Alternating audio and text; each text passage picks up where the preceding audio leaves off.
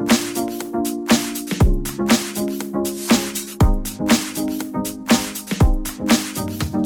she said,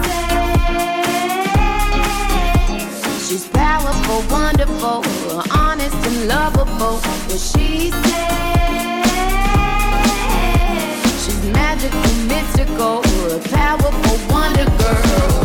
Hello, everyone. I'm Christine Bentley, and you're listening to What She Said on 105.9 The Region. Thanks so much for joining us. Kate Wheeler is currently hiking in Arizona. I'm sure we'll hear all about that next week, but you'll hear her in a few segments throughout the show today. Now, if you're heading down to the Pride Parade in Toronto today, you may actually run into media personality and entertainment host Daniel Pillai, who is our first guest.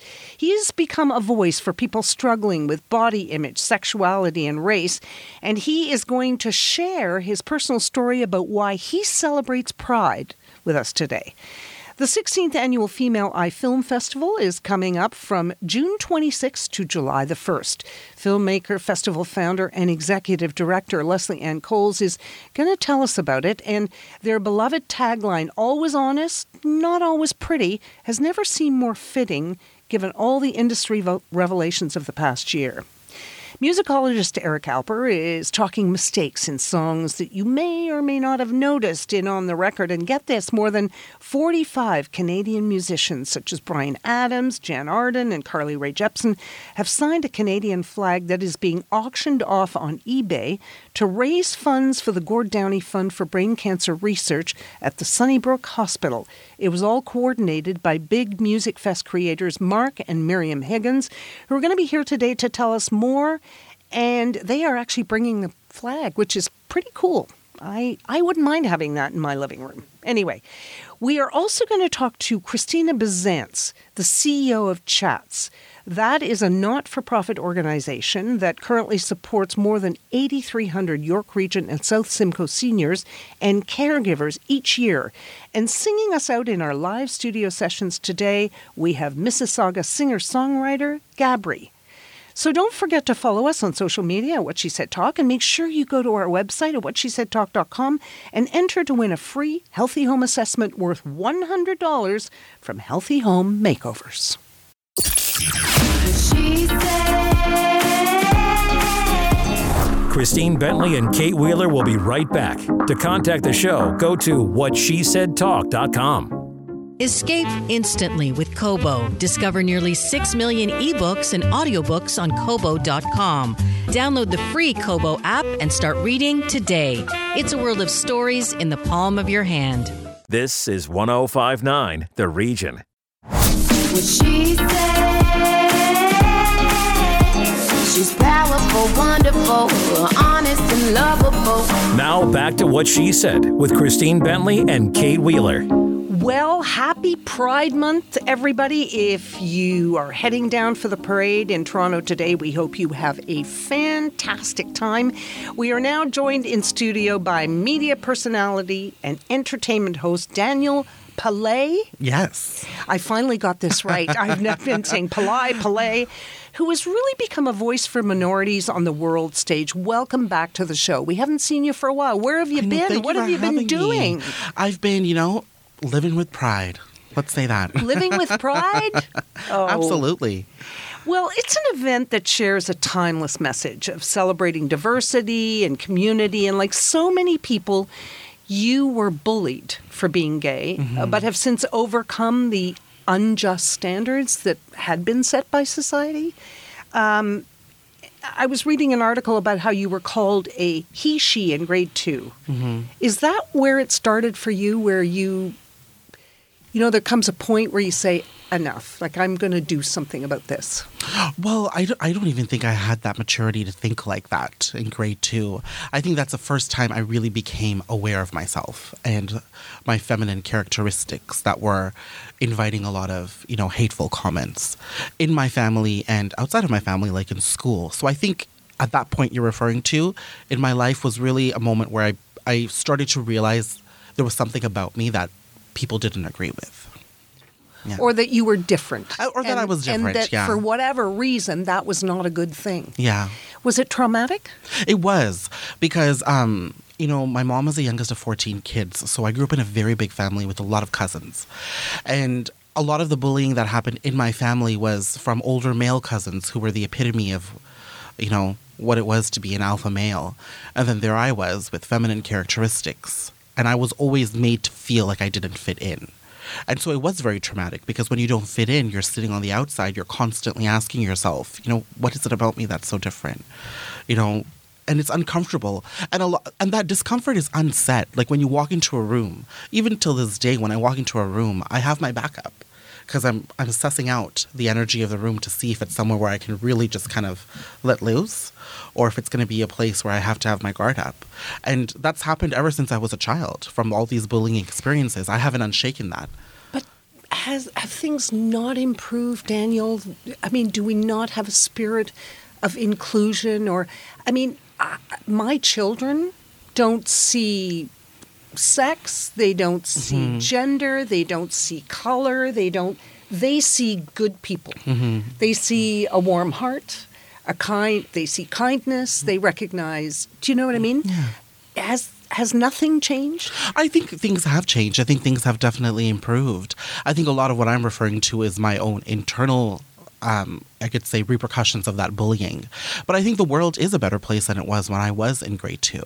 My sister, she's 5 years younger than me. She grew up with an innate understanding of the LGBTQ community. It was a part of the society she grew up in. It wasn't any different than who she was as a person. Now, what about culturally? Yeah. Do you think there are differences in certain cultures where it's less inclusive, more inclusive? I think that's the reason why there are so many differences in what we consider right or wrong when it comes to the LGBTQ community. What about your family? My family, when I speak about my family, culturally, my mother told me she never knew what it was to be gay or what it was if a man was gay or a woman was gay. What is the LGBTQ community? She had no idea until she migrated to Canada. And that's because the world around her told her that the world worked in a very particular way. It's a man, woman, and that's how you live your life. So she was open to understanding about that community. But I couldn't expect her to unlearn that. She was 52 when I told her that I was gay. So culturally, it's very rigid. It still is till this day. Homosexuality is a crime. It's a criminal act in India. So people are being killed for being gay. They're being, put in prison for being gay. So culturally, it's there. Religiously, no. I think people use a lot of cultural standards to kind of justify how they feel about the LGBTQ community. But I think even till this day, I'm very uncomfortable around very conservative groups. In my family, it could be the seniors, it could be the elders, it could be those who are very, culturally close-knit, those communities. I am uncomfortable because I know their discourse doesn't allow a space for me. I still may sit in the same room as them, but I don't always know what they're thinking and how they feel about me. And while I don't care, it's still discomforting to be in a place like that. Exactly. Yeah. So you obviously must have gone through a stage where you did suppress. Oh, yes. Yeah. And how long did that go on? And when, and tell us about the journey where, at which point you said, now I'm ready to embrace who I am and... So it's a little complicated for me because I came out when I was 25 years old. I'm 33 today, so it wasn't that long ago. And I suppressed my sexuality for a very long time because I didn't really know who I was. My parents were caught in a very unhappy marriage, so my household was just not a very happy one. I was sexually abused growing up. The way I dealt with that, there was a lot of sort of emotional, mental abuse happening in the household. How did I deal with all of that? I ate. I just ate a lot of good food. Now I eat because I enjoy food. But then I ate it because that's how I dealt with life. And then somewhere amongst all of that... That was your self-medication. Yeah. But amongst all of that, there was the question of my sexuality, which I never addressed or questioned because it was buried under so many other things. So by the time I entered university, and you're entering into an inclusive space, they've got, support groups for the LGBT community. There's so much acceptance and love. It was in that atmosphere that I started to feel very comfortable, and that sort of ushered in, my new identity, and that's how I came out. Do you think it's important now to have a month dedicated to Pride? I think every day should be dedicated to Pride, but I think, going from a week to a month is a good thing. It allows more time to have more conversations, to get, more media segments out, to get more events out, to create more awareness. And it gives people the opportunity, especially those families living in the suburbs, to find some time in their busy schedules to come out and celebrate a community that they probably love. And I think the whole point about having a month around it is to really sort of engage those who are not part of the community to really understand what our community is about. It really is about love and acceptance and celebrating who you are, no matter where you come from, no matter what shape or color you are. You don't have to be gay to be a part of the LGBTQ celebrations. It's about you have to be who you are. That's what it is. I've always been part of them, and they're fabulous. Let me ask you, do you think there'll ever come a time when we don't have to celebrate? I mean, we don't have a WASP month. Mm-hmm. So will there be a time when we don't have to draw attention to it because it'll just be part of the wonderful fabric of humanity? I think there will come a time, and I hope that time comes while I'm alive, walking on this earth. I really do. I think that there are still a lot of tough conversations that need to be had. I think there's still a lot of things that need to change. And especially, like I said, with those conservative cultural values across all religions and cultures, there's a lot that needs to be done. But I think we've made such huge strides in the last 10, 15 years, and I can't wait to make even bigger strides. Who knows where we'll be? But I definitely think that time is going to come. Well, nothing has stopped you. None of this has stopped you. I mean, here you are. I mean, a big celebrity interviewing, Hilary Swank and John Travolta and Julianne Moore. And if just very quickly in one sentence, what advice would you give LGBTQ youth who want to do what you do and who want to, reach for the stars? You have to be comfortable with who you are from a 360-degree perspective, because your sexuality is really just a part of who you are. You have to have good relationships with your family. You gotta be comfortable with the way you look, how you speak, how you act, what you eat, who you talk to, how you dress. You have to be comfortable with who you are all around. And that really is going to give you the confidence to be who you are in every aspect of life. And it takes time to get there, and take that time to get to know yourself. And who would you tell them to reach out to get there, to help? There are so many support groups out there, but I think the easiest and the most comforting place is a close friend. I had a lot of close friends growing up, and I turned to them for support. Sometimes just to ask a simple question or to put a simple thought out there. And you know who those people are in your life, and they really, really can help, open up the doors to that world that you're really looking to step into. And if you're comfortable going past your friends, then there are so many support groups and resource centers and hotlines and websites out there that can really support. Or just hit me up. I'm always good on my DMs on my social media. Okay. Just hit me up. I'll help you. Yeah. One sentence. What's next for you? Well, you know what? I'm working on the Date with Daniel show. So a Date with Daniel show is where you get to have a date with me and a little cocktail. Ooh. And you get to have some, fun little gossip sessions. Oh, I guess I can't go on that show. Of course you can. Of course you can. Can you have a friend date? Absolutely. Oh, Date with Daniel. It's open to everybody. Oh, the idea is you can have a drink with me and it's a date. It's a date? It's an exclusive, inclusive opportunity. Woo! Daniel, all the best. And thank you so much for sharing your story with us. Thank you. And you're such an inspiration. And if you've been able to overcome all that, I mean, I think it just shows lots of people out there that they can overcome whatever they're dealing with too. Thank you. I appreciate that. Thank you.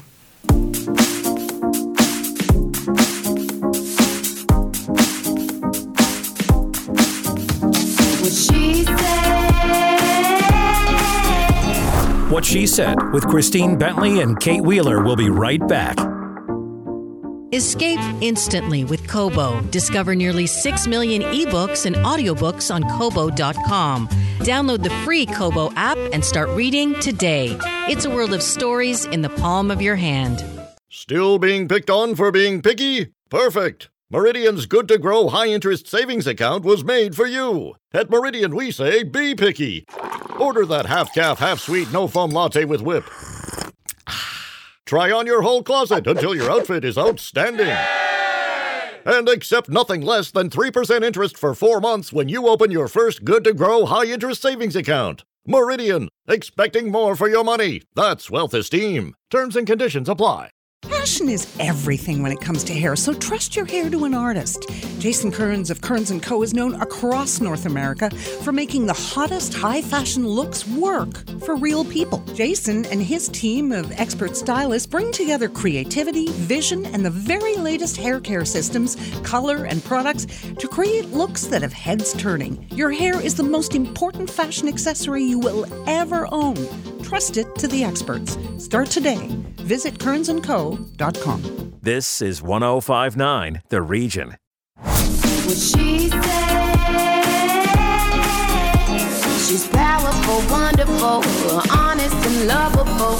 Now back to What She Said with Christine Bentley and Kate Wheeler. The 16th Annual Female Eye Film Festival is coming up from June 26th to July 1st. It showcases high-caliber, thought-provoking independent films directed by women.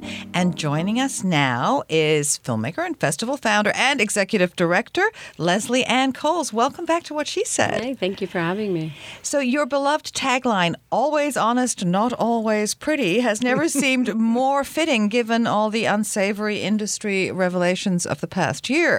True. True. So tell us about 16 years. It's a big accomplishment. It is. We're still standing. So that's a good thing. We faced some challenges. We had a funny situation this year where we had a venue lockdown. Mm-hmm. We moved our dates to the last week in June, and then we lost the venue due to a fire. Oh, no. So last week we were literally scrambling to find an alternate venue, which we did, the Carlton. Oh, the Carlton Cinemas. Well, that's not a bad little venue to have. No, we're really excited. They're very supportive of independence and independent filmmakers and festivals, so we're really happy to be there. We'll be at TIFF Bell Lightbox next year, though. That sounds amazing. But for people, let's go back just a minute. For people who think you were pretty, ahead of your time, what made you want to start this? What was the process, the thought process? Well, I was, I'm a filmmaker as well, and I was hitting the festival circuit with my debut film, and it screened in about 35 festivals, won about 13 international awards, and I was seeing other women directors, but we were clearly a minority at these international film festivals. There would be maybe 5 of us to 30 male directors. So this is back in 2001. Mm-hmm. So it raised a question for me. And the question was, are there so few women directors, or are there films not getting programmed? And so that's sort of what begat the initial what is now the Female Eye Film Festival. It really wasn't intended in my mind to be an annual event. It was supposed to be a one-time kind of deal. The Female Eye, we showed films directed by women over the course of a weekend at the Bloor Cinema, which is now the home of Hot Docs. And sort of here we are 16 years later. Now we're 6-day International Competitive Women's Film Festival. Yeah. So now, can you answer the question that you asked yourself way back then in 2001? Is it because they weren't showing women's films, or is it that there just weren't any budding women film directors? Well, I think there's a bunch of reasons for that. I think one, yes, they were not showing films directed by women. That could be because the festivals were predominantly at that time run by males, and I think there was a perception that if a woman wrote and directed a film, that it was a chick flick. It was a rom-com, or it was, intended for a femme-centric audience. I mean, we would never say that about a male director. We wouldn't say, Spielberg, his film is for men. It's just so we were struggling against that for a number of years. And I think the other issue was that we're talking about filmmaking being a very expensive endeavor back in the late 90s into the mid to 2000 up to 2005, and so there was the digital filmmaking, so it was very, very expensive. So it took a lot of initiative on the part of a filmmaker to make a film on film, and now we're seeing a plethora of films shot on digital, and so many are coming to the festival. I mean, we have 12 people watching films now. Okay, let's talk about that, because you said it's Canada's one and only annual competitive International Independent Women Directors Film Festival. So exactly what do you mean by competitive? Is it juried to enter? Take us through the process. Well, it's juried in that we have film programmers who watch films. We rate the films according to their overall production value, sound, picture, acting, story.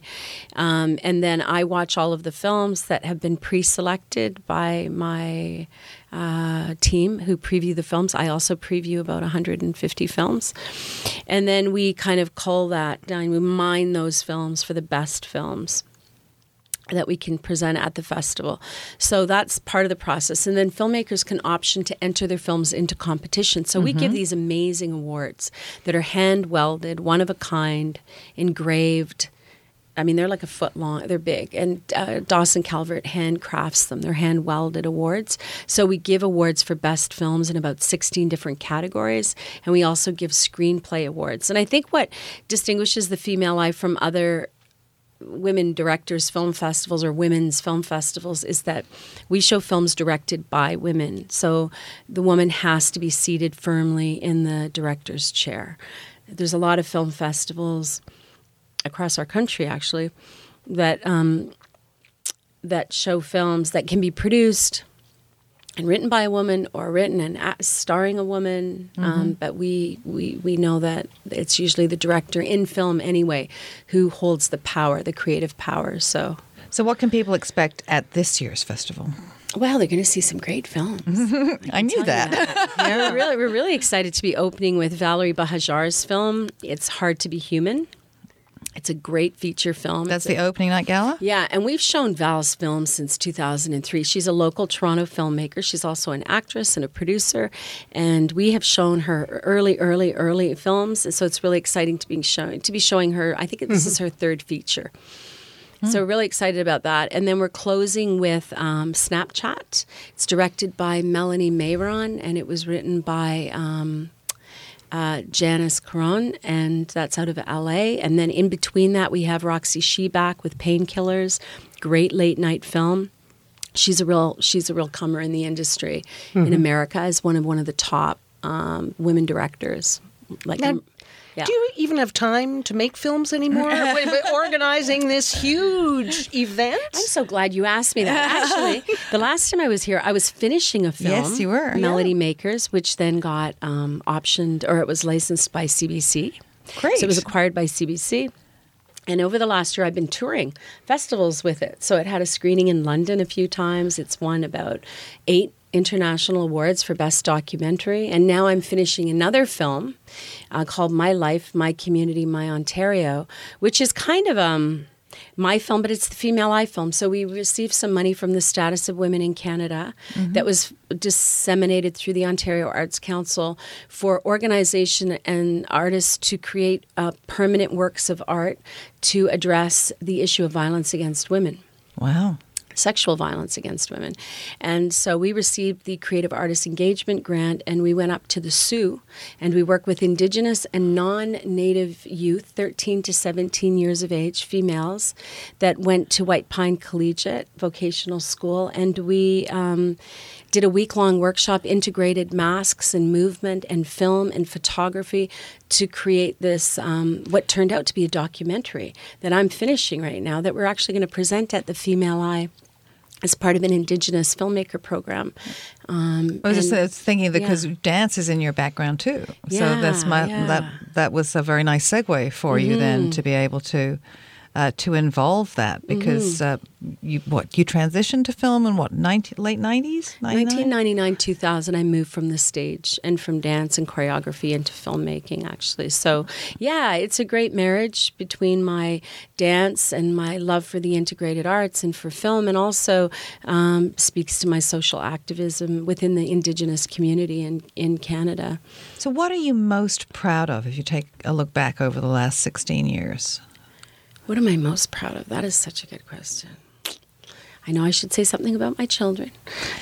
Okay, we'll take that as a given. Let's concentrate on the festival. What are you most proud of what you've been able to create through this festival? I am very proud of the fact that we've been able to premiere some really fantastic debut filmmakers whose shorts we presented, like Anna Valine and Valerie Bahajar, and I mean, there's so many, and watch them grow as filmmakers. So we've seen their shorts, we've had their screenplays as part of the script development program. Some have come back to us as fully produced feature films. So I'm very, very proud of that. I'm proud that we've kind of journeyed with a number of filmmakers across North America and also abroad and nurtured, I feel in a way, sort of nurtured and encouraged their careers as filmmakers. And the significance of being part of TIFF?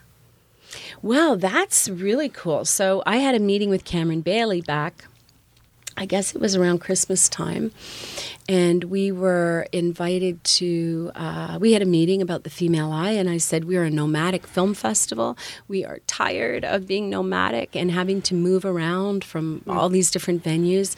And he said that he was going to have his team sort of look strategically at the festivals they're supporting, and came back to us and said the Female Eye Film Festival is something that TIFF should be supporting. Absolutely, and that's awesome. Now, people can learn more about the festival and get tickets on the website, which is femaleeyefilmfestival.com. And again, it's June 26th, starts this week, and to July 31st at the Carlton Cinema. Leslie Ann Coles, thank you so much for joining us today. Thank you so much for having me. Thank you.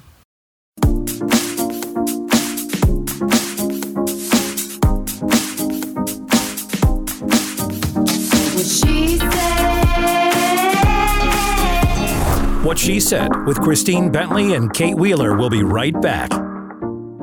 Escape instantly with Kobo. Discover nearly 6 million ebooks and audiobooks on Kobo.com. Download the free Kobo app and start reading today. It's a world of stories in the palm of your hand. Still being picked on for being picky? Perfect! Meridian's Good to Grow high-interest savings account was made for you. At Meridian, we say be picky. Order that half-calf, half-sweet, no-foam latte with whip. Try on your whole closet until your outfit is outstanding. And accept nothing less than 3% interest for 4 months when you open your first Good to Grow high-interest savings account. Meridian, expecting more for your money. That's wealth esteem. Terms and conditions apply.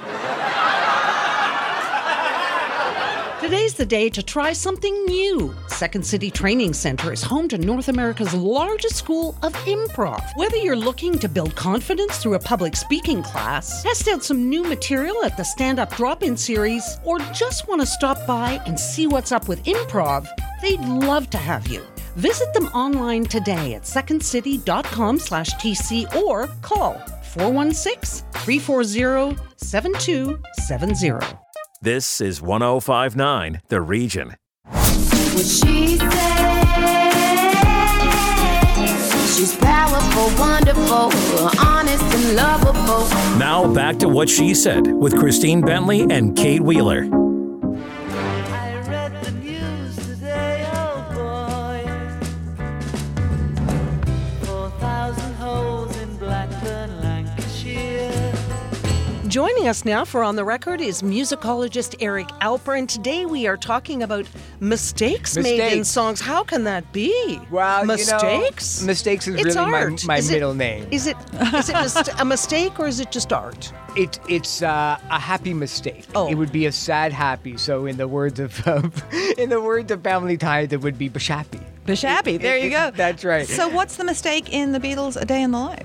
The mistake is that they got this guy Paul McCartney to write his songs. No, I'm only kidding. No. Yeah, no. There is a squeaky shoe that you can hear quite clearly in the Beatles' masterpiece, A Day in the Life, because that song was complicated enough. You had an orchestra of 40 members. You had a 7-minute song that you had to produce.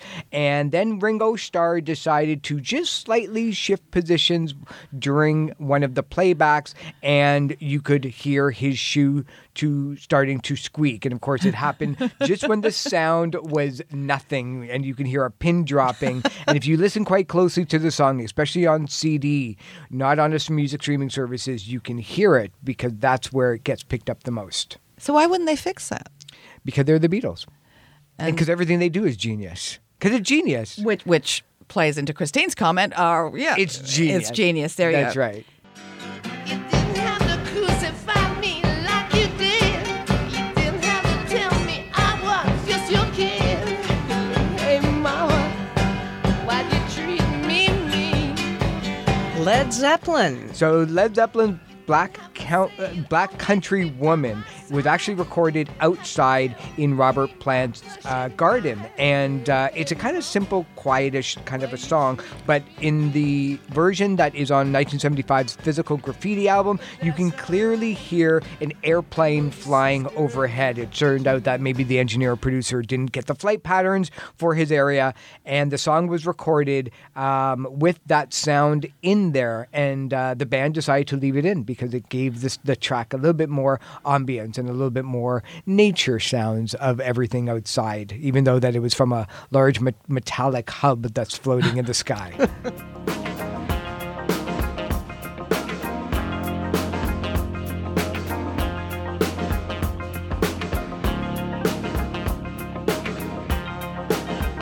Okay, that is The Who. And actually, I never really understood the lyrics for this one, and now I'm looking at this and going, maybe it's because they got them wrong. Exactly. It's really tough to figure out what somebody is singing when they may not even know what they're singing in the first place. So we all know that Roger Daltrey, the lead singer, had a stuttering performance on My Generation, which started off as being a little bit of an in-joke, but they kept it in. But bad timing on the chorus of Eminence Front was an entirely different matter. Pete Townsend, the guitarist, enters in a syllable behind Roger Daltrey at roughly the 240 mark of the song, and they appear to sing two completely different things. One of them sings It's N and then Eminence Front, and then the other one sings The Eminence Front. So it's one of those small errors that they decided to keep because it kind of deems it a little bit more natural rather than the rigid performance of a band that's been around for 35 years at the time.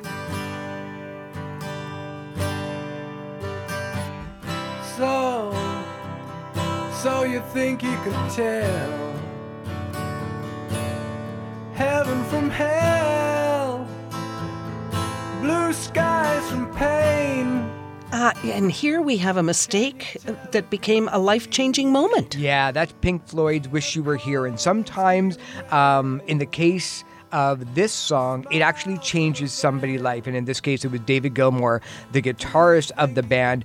While he was recording the intro lines to this song, because it's done on an acoustic guitar, David Gilmour was like a 2 or 3 pack smoker. And he let out an accidental cough during the recording of the guitar parts. They decided to leave it in, assuming that the track would have a little bit more of a cool ambience added to it. It turned out that when David Gilmour heard the playback in the studio, he was so aghast that he was coughing so much that he decided to quit smoking right then and there after hearing the song. I got me a Chrysler and it's about 20, so hurry up and bring your jukebox money. The Love Shack is a little place where we can get together.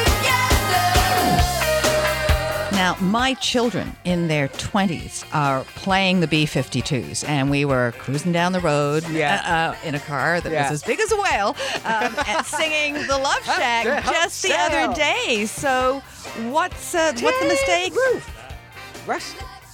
Oh, that came out of the blue, like she was completely out of the blue. One of the best parts of Love Shack was an actual mistake. Kate Pearson of the band said that lead vocalist and Cindy Wilson, I love to say that she's the one with the giant hairdo, but then they both have hairdos, and then you'd be like, whatever. The red hair. Yeah, so Cindy Wilson missed the cue during that part where they left it in where she sings Tin Roof Rusted. That was supposed to be just space. But because she missed her cue and started singing the chorus accidentally, they just decided to leave it in. And so when she realized that it was a mistake, the first 3 words out of her mouth were Tin Roof Rusted for some reason. And the band thought that was hilarious, so they left it in. Which is the best part of the song, I think. Yeah, and we always let you back in after. Right. After Talk about mistakes that keep coming back. Come on, everybody. Never mind us.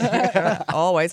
Thank you, Eric. Thank you so much. This is 105.9 The Region. She said,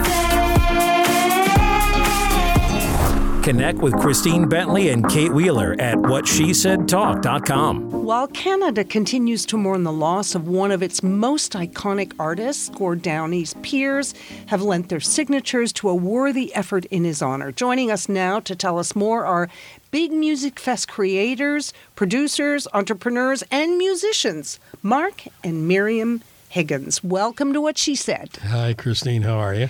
Hi. And right behind you is this amazing Canadian flag. And you went and got more than 45 Canadian musicians to sign it to raise funds for the Gord Downie Fund for Brain Cancer Research at the Sunnybrook Hospital. Why did you want to do this, and where did you come up with this idea? It actually started in 2008, and I just wanted to correct you on the producing thing. Mark is the producer of Big Music Fest, just a creator, Great. and I'm just a signature collector on this beautiful flag, big Canadian flag. It's 31 inch by 72 inches, and I've been collecting for the last 6 years. And after all of this sadness happened, obviously, I couldn't think of a better way to donate for this great foundation at Sunnybrook and donate a flag for this cause. Well, you brought the flag in today. We're Yeah. looking at it. It's absolutely gorgeous. Justin Trudeau, I hope you're listening to this, because this would be a great thing to buy for the country to have. Because he's iconic, it's on a Canadian flag, Absolutely. and we need to tell our grandchildren, our great-grandchildren, all about who Gord Downie was. Absolutely. But tell us some of these signatures and who they belong to. So it started in 2008 when Mark brought the Tragically Hip to Belleville. And they also played Wyerton in 2009 at the airport in Wyerton, as well as in Bobcaygeon in 2011 when pretty much we sold 25,000 tickets in under 10 business days. So we have signatures from the Tragically Hip, of course. Brian Adams is on there, Blue Rodeo, Jen Arden, the Arkells. The list goes on and on, really. So how did you go about getting all these signatures and putting it all together? That's quite a feat. Well, they were actually performing, Christine, at Big Music Fest. Mm-hmm. And that's where the bond started. I mean, they literally started my company. They were the first show that I put on, Big Music Fest in Belleville. Sold out, unbelievable. Same with Wyerton the year after, and 2 years later, the Bobcaygeon story, which is a Universal film right now. It's been out for quite some time. All the guys won Junos for that. But being with them, watching them perform, and the conversations that happened, because you're there, you're backstage, and it's all about music, and Gord was all about music. Then Miriam's idea to get signatures, obviously not knowing what was going to happen, but of all the artists that were opening or playing on the same bill. And then we went on to all the years for 6 years. And we have, I would say, 90% of the best artists in Canada on that flag. Mm-hmm. And the Trudeau thing is magnificent. There's a Yeah, that museum gave me goosebumps. in Ottawa there. Boy, I hope he's listening. I hope he's Yeah, 'cause listening it should be too. hanging there. And I think if he knew about it, I hope he's not too busy doing, That I don't know. you know, anyway, defending himself about The tariffs and everything. about the wizard in the South. You know, all of us are smuggling shoes, Yeah. right? So And I just stopped at Tim Hortons Anyway, and past Starbucks. there's something about Gord Downie that just resonates with Canadians. For you, it's not really. We have to rush through this a little bit here because we want to give people Absolutely. details about how they can bid on this. But there's an emotional connection. Well, the man was a magnificent musician. And being a jazz drummer and growing up in the jazz idiom, I found that, and I said this to Gord on 3 different occasions, I said, your sense of intonation and ad-libdom is magnificent. It reminds me of a jazz guy. I mean, the song would start, the band's always in the pocket, and he's out there. And I've never seen, and I've produced some pretty big acts, you know, and I've never seen anybody take a stage and ad-lib like that. It mind-blowing. The greatest frontman ever to come out of Canada, and a tremendous musician. Tremendous. So now let's tell people about this flag, because there are a ton of Canadians out there who would love to get their hands on this. So give us the details. It is up for auction until June 29th at 7 p.m., and it starts today at 7 p.m. And people can go directly to eBay at this point, looking for a Canadian flag Gordownie. eBay.ca. Correct. Right? Yeah. And what would they put in the search bar? Canadian flag Gordownie auction, and it will come up. What are you hoping to raise? I want to keep the momentum alive. I mean, for his cause, brain cancer research at Sunnybrook Foundation. So, as you know, all the funds are going towards that. And there's something else I'm working on that'll start really soon after we sign off on Tuesday and give them the check and all that. That'll announce Christine, and I'll phone you first, of course. I think it's important to keep. I can't think of any other artists. We have brilliant artists, but I can't. When I think of Canada. And he was so candid, and the way he passed in grace and bravado. Yeah. I mean, who's ever experienced anything like that? So to keep one of his causes alive, which is the one we're attached to, I think it's just a magnificent thing to do, and I think he would be blown away by this. So what are we thinking? We're thinking $500,000? I hope so. Yeah? Yeah. And if we don't get our price, maybe it'll be, you'll have to bid to hang it for a year. And then we're going to take it back and somebody else can hang it for a year. Christine. Of course, unless. No, this is magnificent. Unless Justin Trudeau decides to buy it for the whole country. The museum, I mean, come on. I mean, you're doing your outreach is great, by the way. Thank you. Mark and Miriam Higgins, what a pleasure to meet you. What an honorable, commendable thing to do. Thank you so much for joining us today and telling us all where we can spend some really good money for something really iconic. Thank you so much for having us. You're a pleasure too.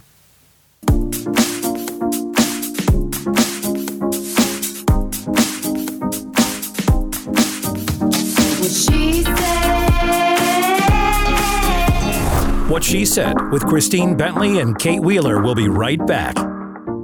Escape instantly with Kobo. Discover nearly 6 million ebooks and audiobooks on Kobo.com. Download the free Kobo app and start reading today. It's a world of stories in the palm of your hand.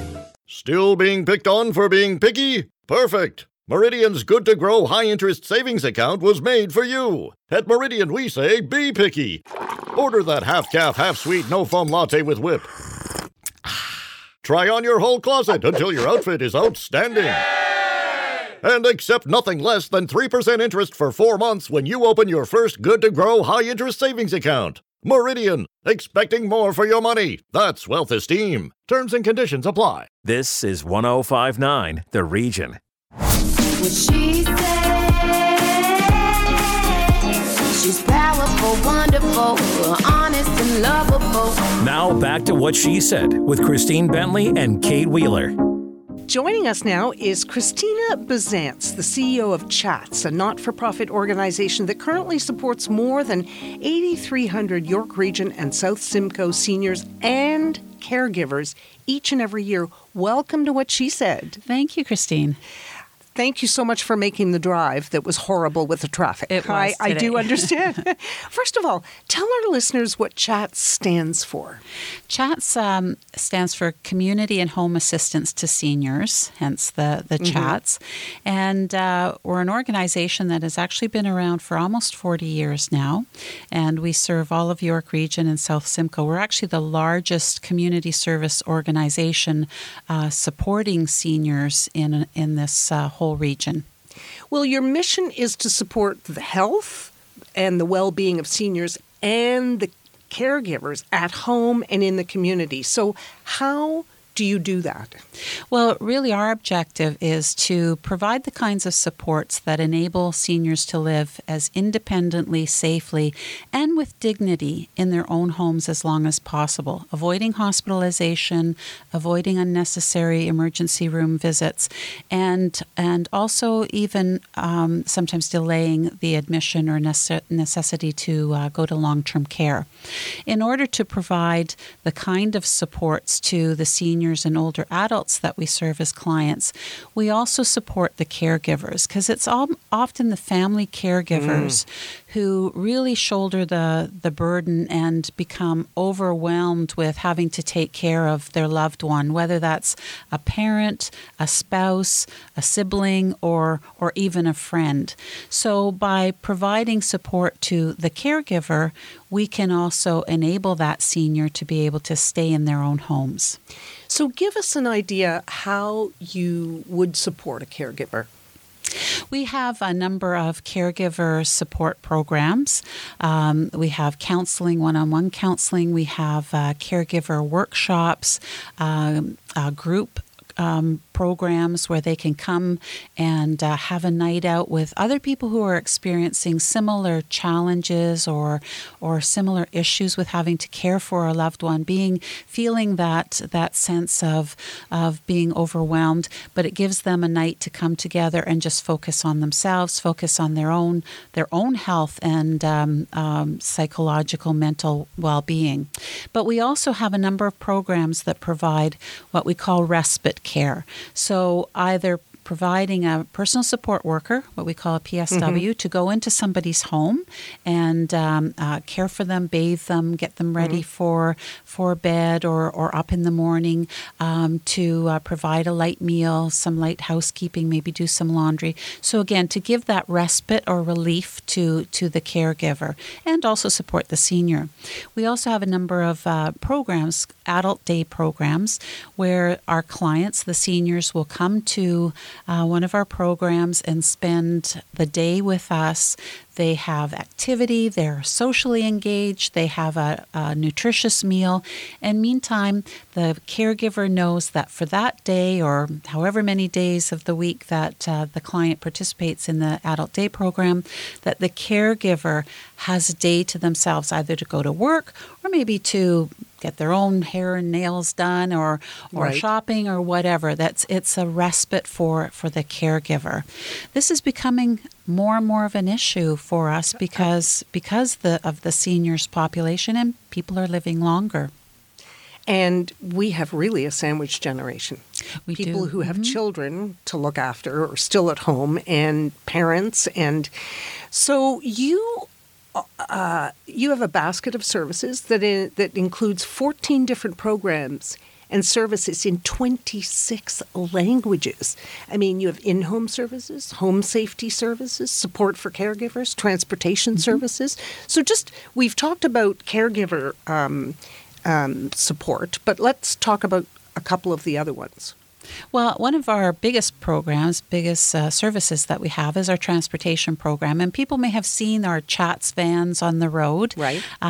We have over 20 vehicles on the road, but we also have a number of volunteers who provide drives to seniors. And, you think of the independence and the importance of being able to go to doctor's appointments and not rely on somebody else to be able to take you all the time. Or perhaps public transportation isn't feasible or available. So by providing transportation services to seniors, they get that sense of independence. They can go to medical appointments, they can go grocery shopping, they can attend programs such as the ones that CHATS puts on. So it's that independence, but it's also making sure that people have a way of getting out of their homes and being socially engaged. So that's a big service that we have. Now, let me ask you, you work with more than 300 staff members, more than 500 volunteers. What are those logistics like? That's like, almost 900 people to service more than 8,000. That's right. And I have to say, without those volunteers, they really are the lifeblood of enabling CHATS to do as much as we do for over 8,000 people.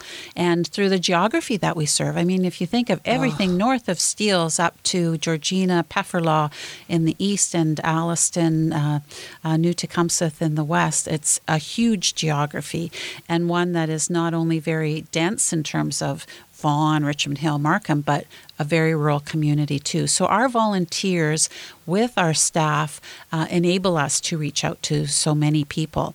But it is demanding. And if any of your listeners have any time that they'd like to volunteer, we certainly encourage them to contact us because we could really, really use that support.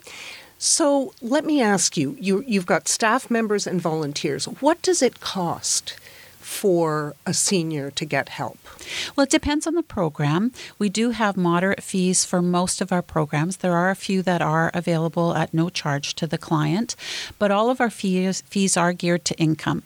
And if there's an instance where even a moderate fee is too much for a senior, we have a principle that says we don't turn anybody away. So we have exceptional subsidies in those instances. And that's what our fundraising dollars go towards, to making sure that no senior won't have access to a CHATS program because of inability to pay. So does the government not contribute? Are you completely reliant on the funds that you raise? No, we do receive quite a bit of funding from the government, from the Ministry of Health through the Central Local Health Integration Network. But never enough. But it's never enough.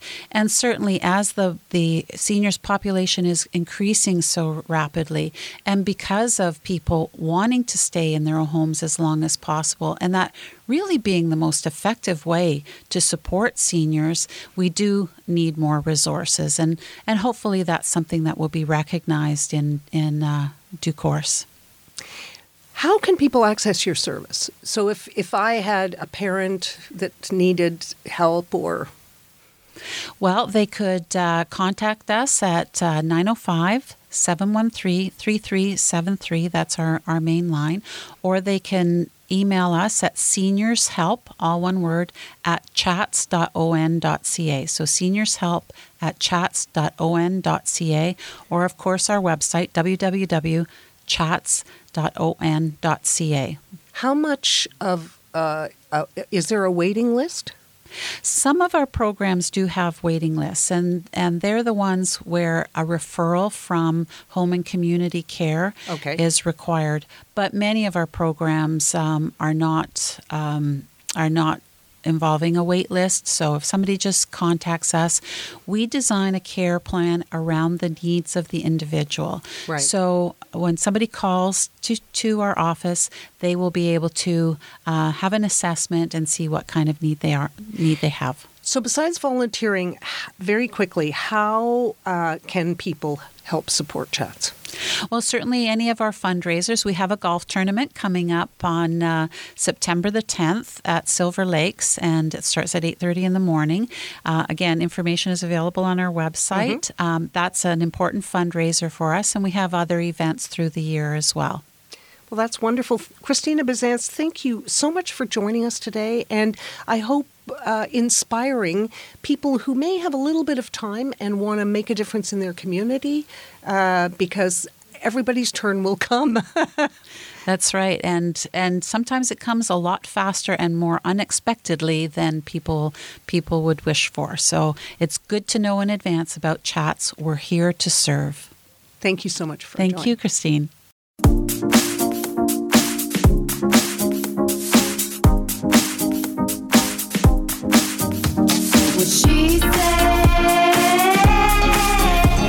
What She Said with Christine Bentley and Kate Wheeler will be right back. Escape instantly with Kobo. Discover nearly 6 million ebooks and audiobooks on Kobo.com. Download the free Kobo app and start reading today. It's a world of stories in the palm of your hand. Still being picked on for being picky? Perfect! Meridian's Good to Grow high-interest savings account was made for you. At Meridian, we say be picky.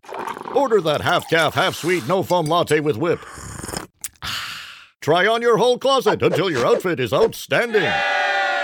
And accept nothing less than 3% interest for 4 months when you open your first Good to Grow high-interest savings account. Meridian, expecting more for your money. That's wealth esteem. Terms and conditions apply. This is 105.9 The Region. What she said, she's powerful, wonderful, honest and lovable. Now back to What She Said with Christine Bentley and Kate Wheeler. Figure it out, we've got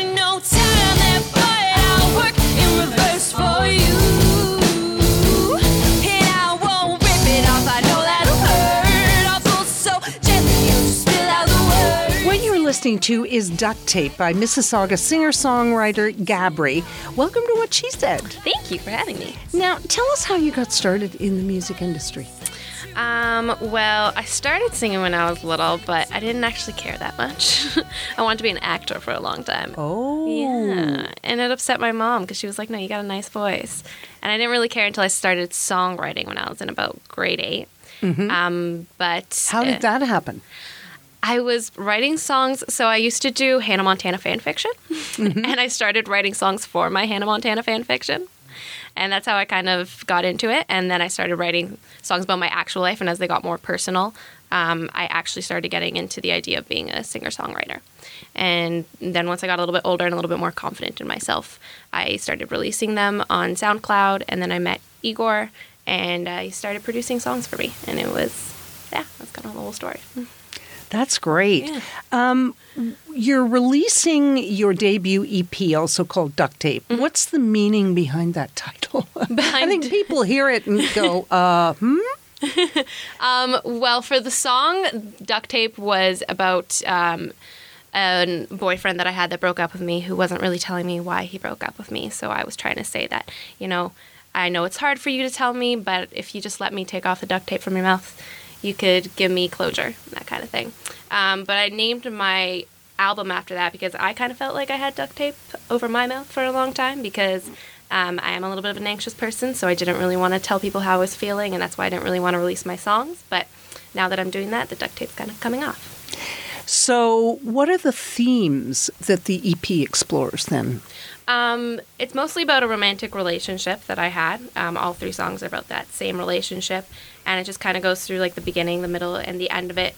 And at the beginning, it's very optimistic, but I don't think I ever really got what I needed from him in terms of communication. And that's something that's very important for me because if somebody doesn't tell me how they're feeling, then I'm going to overthink it. So, yeah. What's next for you? I definitely want to do another EP. I want to advance my sound. So this one's a little bit more loud and kind of more rock influenced. I think I want to go a little bit softer with the next one just to kind of explore my sound and where I'm going with it. Where can people find you online and listen to the single? Online, I'm heaviest on Instagram. So it's Gabri Band. So it's Gabrie Band. And then the single you can listen to on Spotify, on Google Play, Apple Music, iTunes, anywhere pretty much, and it's under Gabri. Well, thank you so much for joining us today. That's it for What She Said this weekend, and we will be back next Saturday and Sunday at noon right here on 105.9 The Region. But now, singing us out, here is Gabri performing Duct Taped.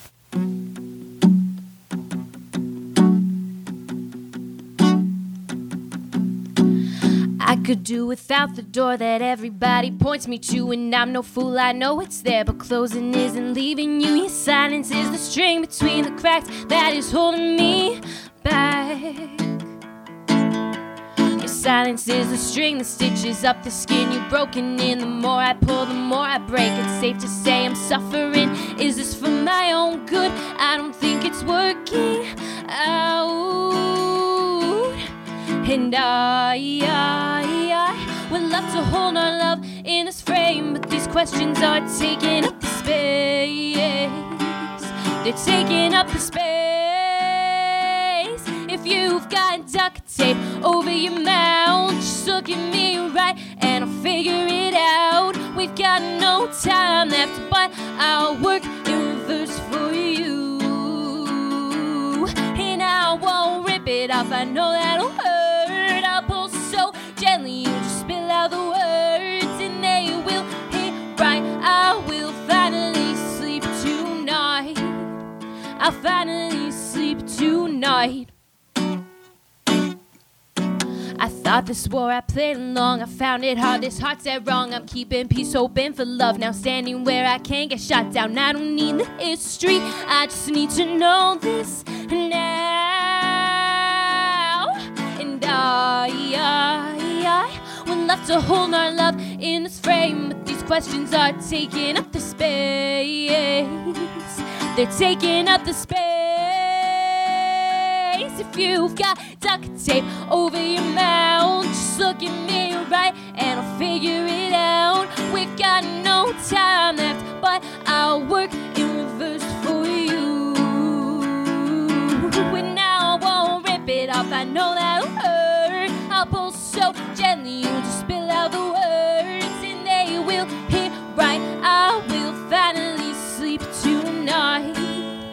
I finally sleep tonight. Nobody knows me better than you. If this was war, this would be a very smart move. But you're a prisoner, you must be prisoner. You can't be killing her, you can't be killing her if you've got duct tape over your mouth. Just look at me right and I'll figure it out. We've got no time left, but I'll work in reverse for you. And I won't rip it off, I know that'll hurt. I'll pull so gently, you just spill out the words and they will hit right. I will finally sleep tonight. I finally sleep tonight.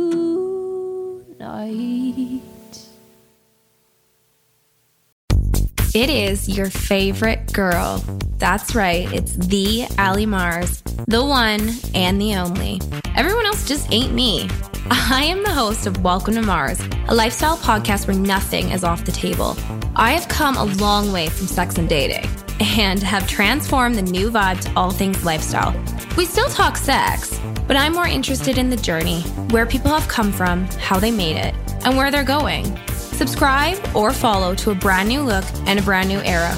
Welcome to Mars. Subscribe or follow on Apple, Spotify, Google, or at thealliemars.com. Because even with the new look, I'm still that same bitch you love to hate. I'm Andrea Askowitz. And I'm Allison Langer. And we are the hosts of Writing Class Radio, a podcast, but we are so much more. We have writing classes. So if you are looking for live online classes where you can join a community, write to a prompt, get feedback, and get better, check out all our classes at writingclassradio.com. And listen to our podcast wherever you get your podcasts and at writingclassradio.com. Another Sound Off Media Company podcast.